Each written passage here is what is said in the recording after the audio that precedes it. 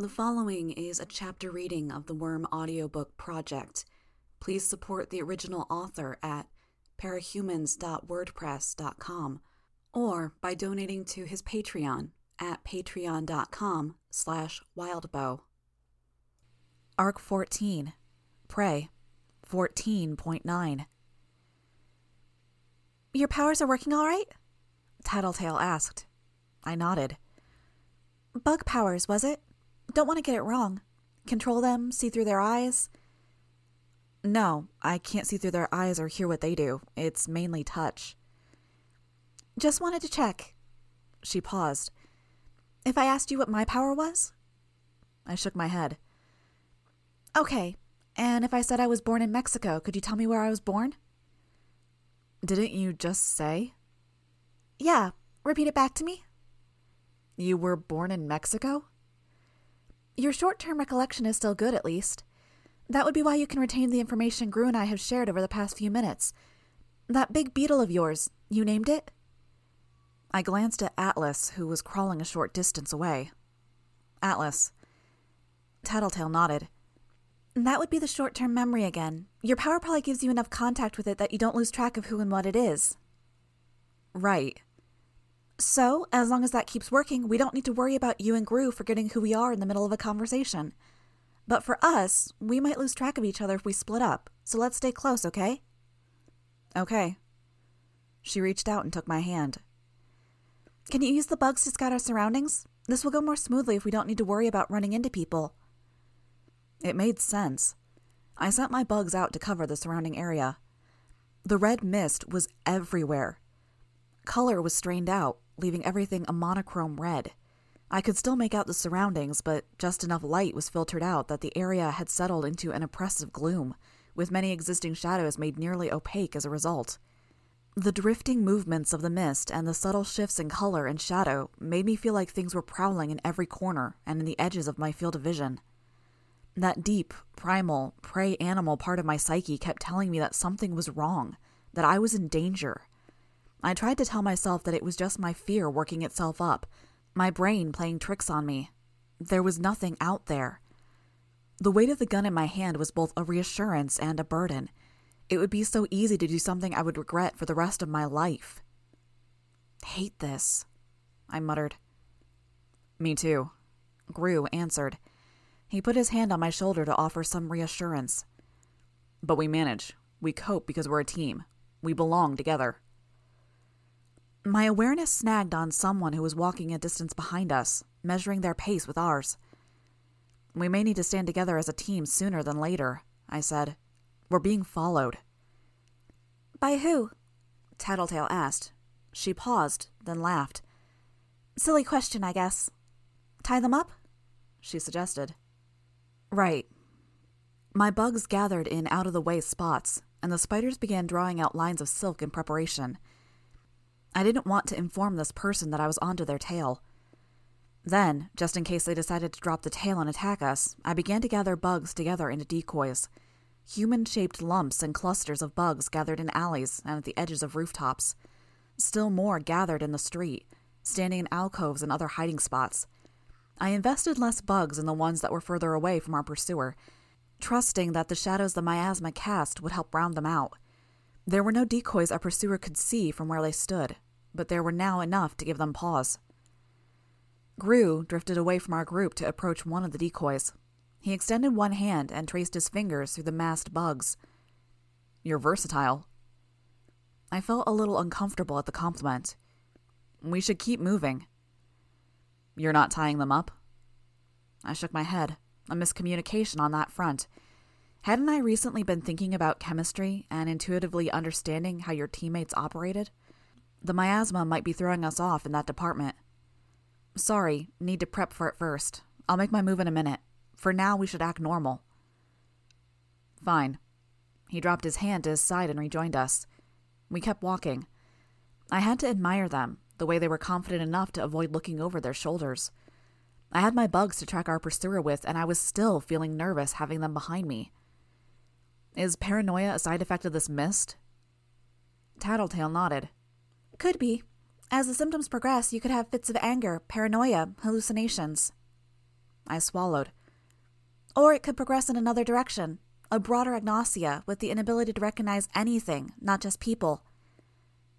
Let's hope it doesn't come to that. She nodded.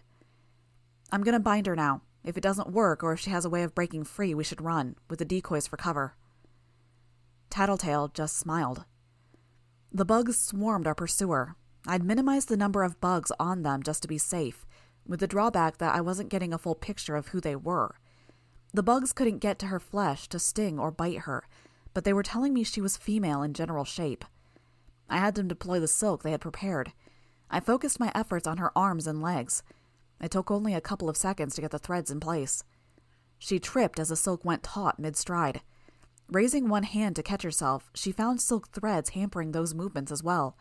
To avoid landing face first, she twisted herself in midair so she hit the ground with her shoulder instead. Got her, I said. Let's keep going. We can lose her. We should investigate, Gru said. Make sure she isn't a threat and deal with her if she is. With this miasma affecting us, there's no way to be sure exactly of who we're dealing with, I pointed out. We have Tattletale. She can tell us if this person's a member of the Slaughterhouse 9. Tattletale's not. I stopped. Where had that come from? What? Gru tilted his head as he looked over his shoulder at me. I was going to say she's not always right, but I've still got that black hole in my memory of her, so I'm not sure where that's coming from. Gru rubbed his chin. Something to keep in mind, but I still think we should check this person out. I agree, Tattletale said, a slight smile on her face. She tugged on my hand. Come on. We had to stick together. I reluctantly followed, knowing that separating from the group could mean losing them altogether. We stopped a few 100 feet away from the woman. The silk strands had formed a cord around her arms and legs, and the work of the spiders had tightened the binding as she allowed it to slack. She hadn't made it back to her feet after falling to the ground. Gru drew a knife. Hey, I said. I grabbed his arm. What are you doing? She's obviously a member of the Slaughterhouse 9, Tattletale said. Fill me in, because I must have missed something. Doesn't seem that clear to me. Think about it. Why is she wearing a mask like that, if not to filter out the miasma? She knew about it in advance.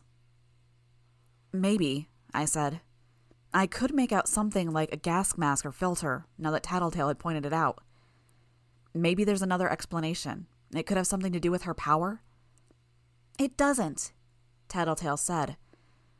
Thinking about killing someone was one thing. I'd always assumed I might have to do it out of necessity to save a teammate. I'd even come close to doing it when attacking the 9 not long ago.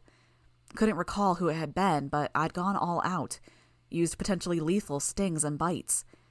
That had been at a distance. Now we were looking at killing someone face to face. The mask. There was another reason for it. Tattletale interrupted my thoughts. If you guys aren't going to do it, I can. She was following us. She was prepared for the miasma, and I'm positive she's a bad guy. My power, you know? We can't be certain, I said. With my power, I'm 500% sure. Trust me, she said, grinning. She started toward the heroine. No, I said. Skitter's right, Gru said. She could be playing possum. Best to avoid being reckless. Keep our distance and finish her. That's not what I meant. Let's just leave, I said. I'll make that phone call to, Coil, Tattletale supplied. I nodded. We'll get the information we need, get ourselves cured, or track down the 9. Cherish could lie, Gru said. It took me a second to place Cherish's name. Names were slipping from my mind too easily. Maybe. We'll use our own judgment to corroborate her facts. Tattletale scowled. Have you forgotten how aggressively we've been going after the Slaughterhouse 9? The attacks, the harassment, capturing Cherish and Shatterbird? And now you want to leave one of them there? We don't even have to get close to take her out. You have the gun. I stared down at the weapon in my hand. Trust me, she said. No. Both Tattletale and Gru turned to look at me. No? Gru asked. We're a team, Skitter. We're supposed to trust one another when the chips are down. Have each other's backs. I didn't like the implications of that, like I was failing them. But I shook my head. No. Explain, he asked. He looked calm, but I could see the irritation in his posture. Was the mist getting to him? The miasma. If it makes us paranoid, it could be coloring our perceptions here, even Tattletale's. I would know if it was, she said. She seemed impatient. Maybe, but I'm not certain enough about that to take another life. You nearly took Siberians, she retorted. Yeah, sure, but that was different. I don't see how. I stared at the bound woman who was prone on the ground, half covered in my bugs. She was looking in my direction. It bugs me. This is too easy. If the 9 were this easy to take out, we wouldn't be in this situation. Sounds like pretty thin justification for backing out, Gru said. Yeah, Tattletale added. This kind of social pressure wasn't the sort of thing I was good at coping with. Just going by my recollections of how we'd planned many of our capers, I could usually trust some of the others to have my back when I was arguing a point, or I'd have some other motive or reason to go along with them. Why are you pushing so hard for this? I asked. Did you forget what they did to me? Gru asked, his voice cold. Him specifically? I had forgotten, yes, but I could remember that scene, the emotions then, every feeling that I'd experienced afterward. Frustration, hate, pain, sympathy for the pain he must have experienced himself. I could remember the feeling of heartbreak, because someone I cared about was gone, in a sense. No, I replied. Where's your anger, your outrage? Or don't you care? I care, it's... Then end this. I shook my head as if I could clear it. It wasn't that I wasn't thinking clearly, necessarily. It was that my thoughts kept hitting that dead end, where I couldn't reach back for context about people, about Tattletale and Gru and the 9. I was in the dark. What I did know was that I'd done too many things I regretted. I wasn't about to add something as serious as murder to the list. Gru must have seen something in my posture because he shook his head and turned away. Give me the gun then. Just use your power, Tattletale told him. I want Skitter to acknowledge that she doesn't care enough about this team or about me to do what's necessary. She can do that by admitting she doesn't have the courage to shoot and allow me to do it. That's not what this is about, I said. Murder is serious. You don't kill without being absolutely certain that it's right. And nothing's certain for as long as we're under the influence of this miasma. He scoffed. And you call yourself a supervillain? I call myself Skitter. If someone wants to stick me with some other label, that's their issue to deal with, not mine. You're not giving me the gun? No. He shrugged. So you don't care at all about what happened to me. You don't care about this team, and you'll even look down on us while you do it. You're contemptible friends. I care, more than you know, but you told me not long ago that I should follow my heart, trust my gut. Fine, that's what I'm doing. You attack her, I'll fight to save her. He barked out a laugh. You'll fight me? You're a traitor now? The word hit home. I must have flinched. A traitor again? He added. I snapped my head up to look at him in surprise.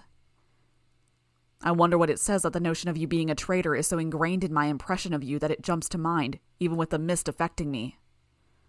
That's enough, I said. I know you like me. I can read it on your face. I could see it in the way your eyes widened when you heard my name. You're an open book in some ways. And I'll tell you right now, I'm pretty sure I'm in love with you. I felt a nervous feeling deep in my gut. It wasn't pleasant, at stark odds to what he was saying. Gru's words spoke to that feeling of trepidation. But this, it's telling me I could never have a relationship with you, never be close to you, because I'll always wonder if you'll stab me in the back or fuck me over, fail to do what's necessary in a situation like this. I'll never be able to shake that image of you as a traitor. He kept saying that word, traitor, hammering it in. Unless I take the gun and shoot that woman who you're convinced is a member of the Nine.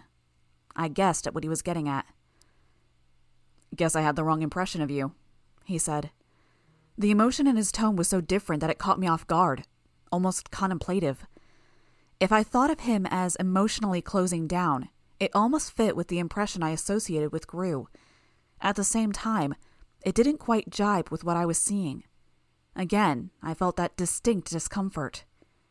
Is this how I lose my mind? I shrugged. I guess you did. I carefully holstered the gun, as if hiding it could keep it from coming up again in conversation. A long pause reigned. I'm disappointed, but there's nothing I can do about that, he said. Then he smiled. He turned and began walking away. Let's go. Just like that? I asked. We're leaving her? Tattletale asked. Seems we have to. Tattletale, can you use your power to make sure the lady from the Nine doesn't pose a danger? Tattletale nodded, smiling. Then let's hurry. We wasted too much time here. Let me know when she's not in your range anymore, Tattletale said to me. I'll try to use my power to make sure she isn't following us. I nodded. She hugged my arm.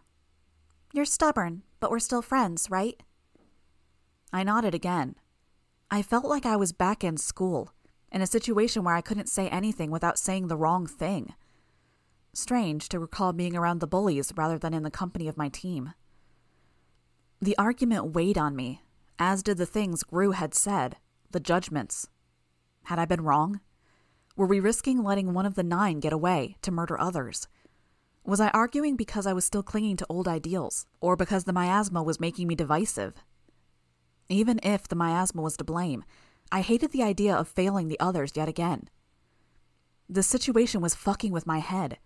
I still felt like I was in the middle of a fight, that heart-pounding mode where I was ready for bullets or laser blasts to start flying, for me or a friend to be in mortal danger, where a split-second response meant the difference between life or death. Except there was no danger here. The only people nearby were the woman we were leaving behind, Gru, and Tattletale. I glanced at Tattletale as we ran. Could I trust them? They had been in the miasma for a little longer than I had, and I was already experiencing what I could only label as paranoia. With only a difference of minutes, Legend had been thrust into a paranoid state where he was taking a reckless, offensive course of action, eliminating everyone from the battlefield, regardless of whether they may be friend or enemy. How much was it affecting these two? How would it influence their actions? More to the point, what was my best course of action here? If I worked on the assumption that I could trust them, would they drag me into a situation that was just as bad as what we'd gone through with the bound woman? Or if I didn't trust them, if I allowed myself to become suspicious and take countermeasures, would that be a slippery slope that led me to trying to kill them in fear for my own life? We'd come close to fighting just now. You're awfully quiet, Tattletale said. Leave her be, Gru told her, his voice low. What was I supposed to do? I didn't trust myself to handle this alone, not with the speed at which this general unease was building up. But I wasn't sure I trusted them either. Something about the argument, it felt off, wrong. She's out of my range, I said. Tattletale? I'll keep an eye out. She grinned. Traitor. I could almost hear the accusation. I'd lied. The woman was still in my range. Is there service? Gru asked. I must have looked confused because he clarified by saying, the phone. I pulled my phone out from the space between my breasts and the armor at my front and checked the display. Yeah, I said. Why does that bug me? Call Coil, Tattletale reminded me. We need to know where Cherish is. I found him in the contact list and made the call. Speakerphone? Gru suggested. I nodded, selected the option, and hit the button. As the first ring sounded out, my swarm sense alerted me to the bound woman breaking free of the silk strands, as if it was effortless. Had she been playing possum after all, hoping we would get close? I looked at Tattletale, trying to see if she had any inkling that this supposed member of the Nine was free. Nothing. Tattletale turned to me and grinned. No trouble in coming? I asked as the phone rang again. She shook her head. All good. Was her power not working as well as she'd thought? I couldn't even recollect what it was, but she'd said she would keep an eye out, and there was something alarming occurring at this very moment. Skitter. Coil answered the phone. I've been made aware that Bonesaw has deployed the ace she had up her sleeve. Yeah, agnostia. Agnostia-inducing mist. Permanent, according to Tattletale. I see. I could hear the sounds of typing on a keyboard. Agnosia. Panacea can't reverse the effects. She's not here. We're trying to find her. And you need Cherish for that, I suppose. I was grateful that he was supplying the names, because it meant I didn't have to bog down the conversation by remembering or asking. Grue, Tattletale, and I had brought them up recently enough that it wasn't a huge leap to remember their names. The woman who I tied up with the spider silk was walking toward us. Her progress was hampered by the decoys. I kept my mouth shut. It wasn't an imminent problem, and I was more interested in gauging just how far gone Tattletale's power was. Except with the Agnosia, we can't remember where she is and go meet her. Meeting Cherish would be a grave error. Coil spoke. Just put us in contact with her, then? Tattletale informed me of your code. You remember how it's put together? Yeah, my memory's fine. It's just my ability to identify people and remember stuff about them that's fucked up. Tattletale glared at me. Right, she didn't like swearing. Then, using a name we're both familiar with. D. Gangrene. I can't remember names. I don't think I can use the code. Troubling. You must understand my predicament. For all I know, you're a third party using Skitter's voice to make a request. With shapeshifters, empaths, and other methods of coercion, I have to be very careful about the dissemination of information. I know. The woman was still approaching. Tattletale and Grue weren't talking. Something was wrong. What if we kept you on the line? I suggested. That will suffice. There was a pause, then the sound of background noise. A ring sounded, different from the one before. It was interrupted as Cherish picked up. I have never been so sorry to miss out, Cherish said. She sounded a bit hoarse. We're requesting your help, Coil spoke. Oh, you need my help in more ways than you're aware of. Not that I'm going to provide it. Skitter's on the line, I believe? She is. I'm here, I confirmed. And Tattletale and Grue, of course. She chuckled. How amusing. Seems like I'm in high demand. They're looking for Panacea, Coil said. Identifying her for us would be one way to achieve revenge on the Slaughterhouse 9 for turning on you. Revenge? Not my interest in the slightest. I've learned my lesson and I've become the poster child for team loyalty. Coil paused, then said, I'm prepared to offer you some enticements. I imagine your current quarters can't be too comfortable. Don't suppose these enticements will be hand-delivered? They will be provided by remote control, as your food has been. Some headphones and music would be nice, she said. The sound of waves banging on the hull is driving me crazy. Such could be arranged. Nah, I'm totally fucking with you. Music. As if. There were too many things that seemed off. Cherish's tone among them. I glanced around. The woman was still following us, throwing herself after decoys, verifying they were false, then retracing her steps. She was slowly closing in. I positioned Atlas so he would be ready to distract her if it came down to it. You're stalling, Coil asked. I don't see the point. Just trying to see if I can provoke a reaction from you. There's only so many times I can read the labels on the shipping containers before I lose my mind. Have to amuse myself somehow. What will it take for you to tell us where Panacea is?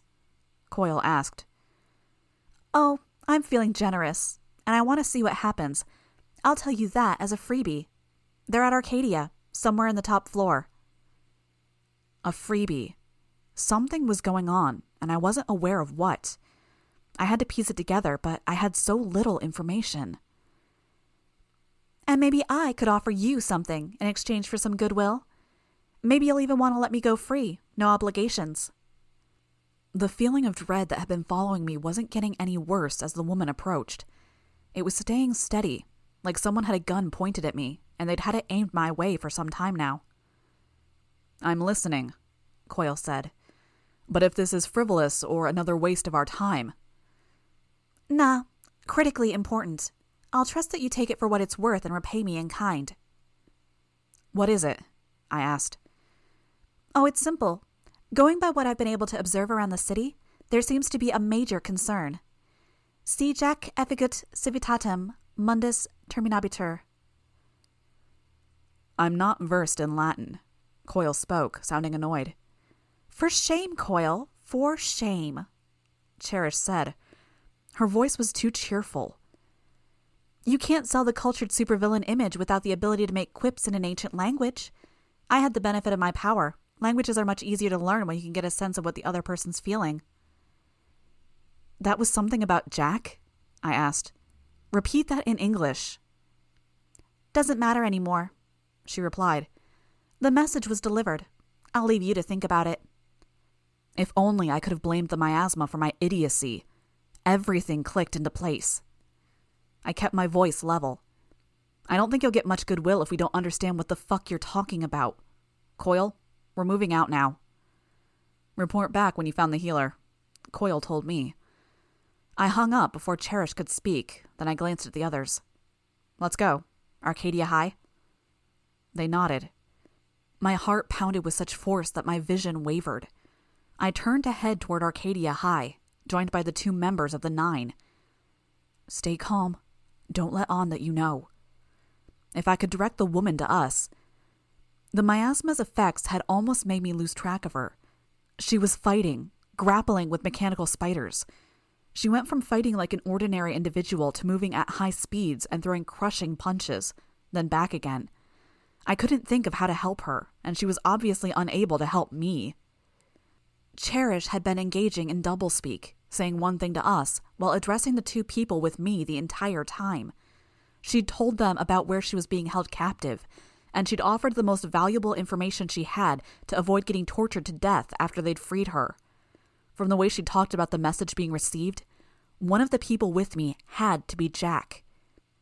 Jack was slated to bring about the end of the world if he left Brockton Bay, and now he knew. Couldn't meet their eyes, didn't want to speak in case I let on that I knew. I could barely breathe. I was so afraid of letting my emotions show. My gun was in the compartment at my back. I'd put it away at the conclusion of our argument, and with the compartment broken in my fall from Atlas's back, I'd been forced to put it in a place where it wasn't easy to draw. I couldn't be sure I would be able to draw it and fire. I was still handicapped, unaware of their powers. I was fighting blind. If Jack or the girl killed Amy, just about everyone in the city would die violently from the miasma's effects. But I couldn't stop them without letting on that I knew. Fighting them would put me at a clear disadvantage and... "Skitter," Jack spoke. I didn't waste time turning to face him. I gripped the hair of the blonde girl beside me and virtually hauled her off her feet as I dragged her around to a position between Jack and myself. Jack was already swinging his knife. The knife cut the girl more than it cut me. I could feel it raking across the exterior of my costume, failing to penetrate, but he was swinging it underhand, and it caught me in the chin, slicing through the side of my cheek and up to my temple. I tried to keep a hold of the girl for the sake of using her as a human shield, but I saw her reach into her dress and withdraw some vials. I shoved her toward Jack, then stepped forward to kick her square between the shoulder blades. She collided with him, interrupting his follow-up swing. For good measure, I drew the bugs from beneath my costume and sent them chasing after her. Some capsaicin-laced bugs, just the few I had remaining. Jack caught her by the shoulders and spun her around so she faced me. The vials were already billowing with a chemical reaction. She threw them at me. I backed away, and they hit the ground between our 2 groups, black smoke joining the crimson mist around us. "You've outlived your usefulness, Skitter," Jack spoke. If I'd had just a minute or 2 more to decide on a course of action. "It was fun.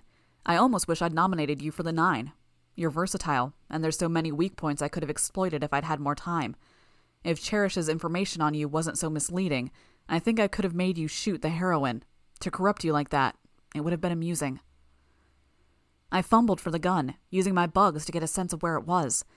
In the same motion that I pointed it, Jack slapped it out of my hand with 2 slashes of his knife. He was a dozen feet away, but the knife nonetheless connected with my weapon. My bugs began to gather like a dark cloud, their mass casting a shadow on the already gloomy surroundings. So I end the world. Interesting. The source is a little unreliable. I lied. Still, I would love to see how that comes about. You won't live to, I told him. I'll make sure he does, the girl informed me. My swarm could feel others approach from the heroine's direction. They were the size of dogs, and they skipped forward on mechanical legs. The mechanical spiders, dozens of them, coming straight for me. If I was judging right, they were running faster than I could. I sent the swarm after Jack and the girl, massed into thousands of bugs. Some groups clustered so tight together that they looked like massive, amorphous black entities, amoebas floating through the cityscape painted in shades of red and black. Atlas heard my call and headed my way from the place I'd positioned him, too far away to join the fight for a minute or two. The girl was already mixing something else together. Plumes of white smoke billowed around her, almost luminescent after so long spent in the crimson mist. My bugs died on contact with the gas. Everything I'd learned about my enemies had been blocked. I had no information on them, no sense of what to expect. They weren't so handicapped. She tipped half the vial's contents into an empty container and handed it to Jack. Both protected from my power, they started backing away. I moved to edge around the cloud of black smoke, but Jack struck me with the knife. I had to use my forearms to cover my unprotected face. I just had my glasses, some bugs, and a layer of cloth protecting it. Nothing that would guard against Jack's cuts. When I lowered my arms, they had already turned a corner, running in the general direction of Arcadia High. Running around the cloud of black smoke cost me a precious minute. I made my way around the same corner they'd rounded, and stopped short as I came face to face with another black cloud. Couldn't match their speed, not with these noxious clouds slowing me down. With the heroine lying unconscious in the street, several blocks in the wrong direction, I had no allies to turn to. Worse, anyone I came across was as likely as not to be a threat. It was down to Atlas and me, and Atlas was especially vulnerable to my opponents. I couldn't even fly after them without risking being cut down in midair. I had minimal information on my opponents, while they knew enough about me to completely counter my powers. Topping it all off, the mechanical spiders were steadily, inexorably closing in on me. I'd lost my last fight with the things, and there were dozens more this time around. Couldn't fly without exposing myself to Jack's power. Couldn't stay on the ground without getting swarmed. I swallowed hard and held out one hand to grab Atlas' horn as he landed. In a moment, we were in the air, giving chase. I wasn't thinking about winning anymore. I was thinking in terms of minimizing the damage when we lost.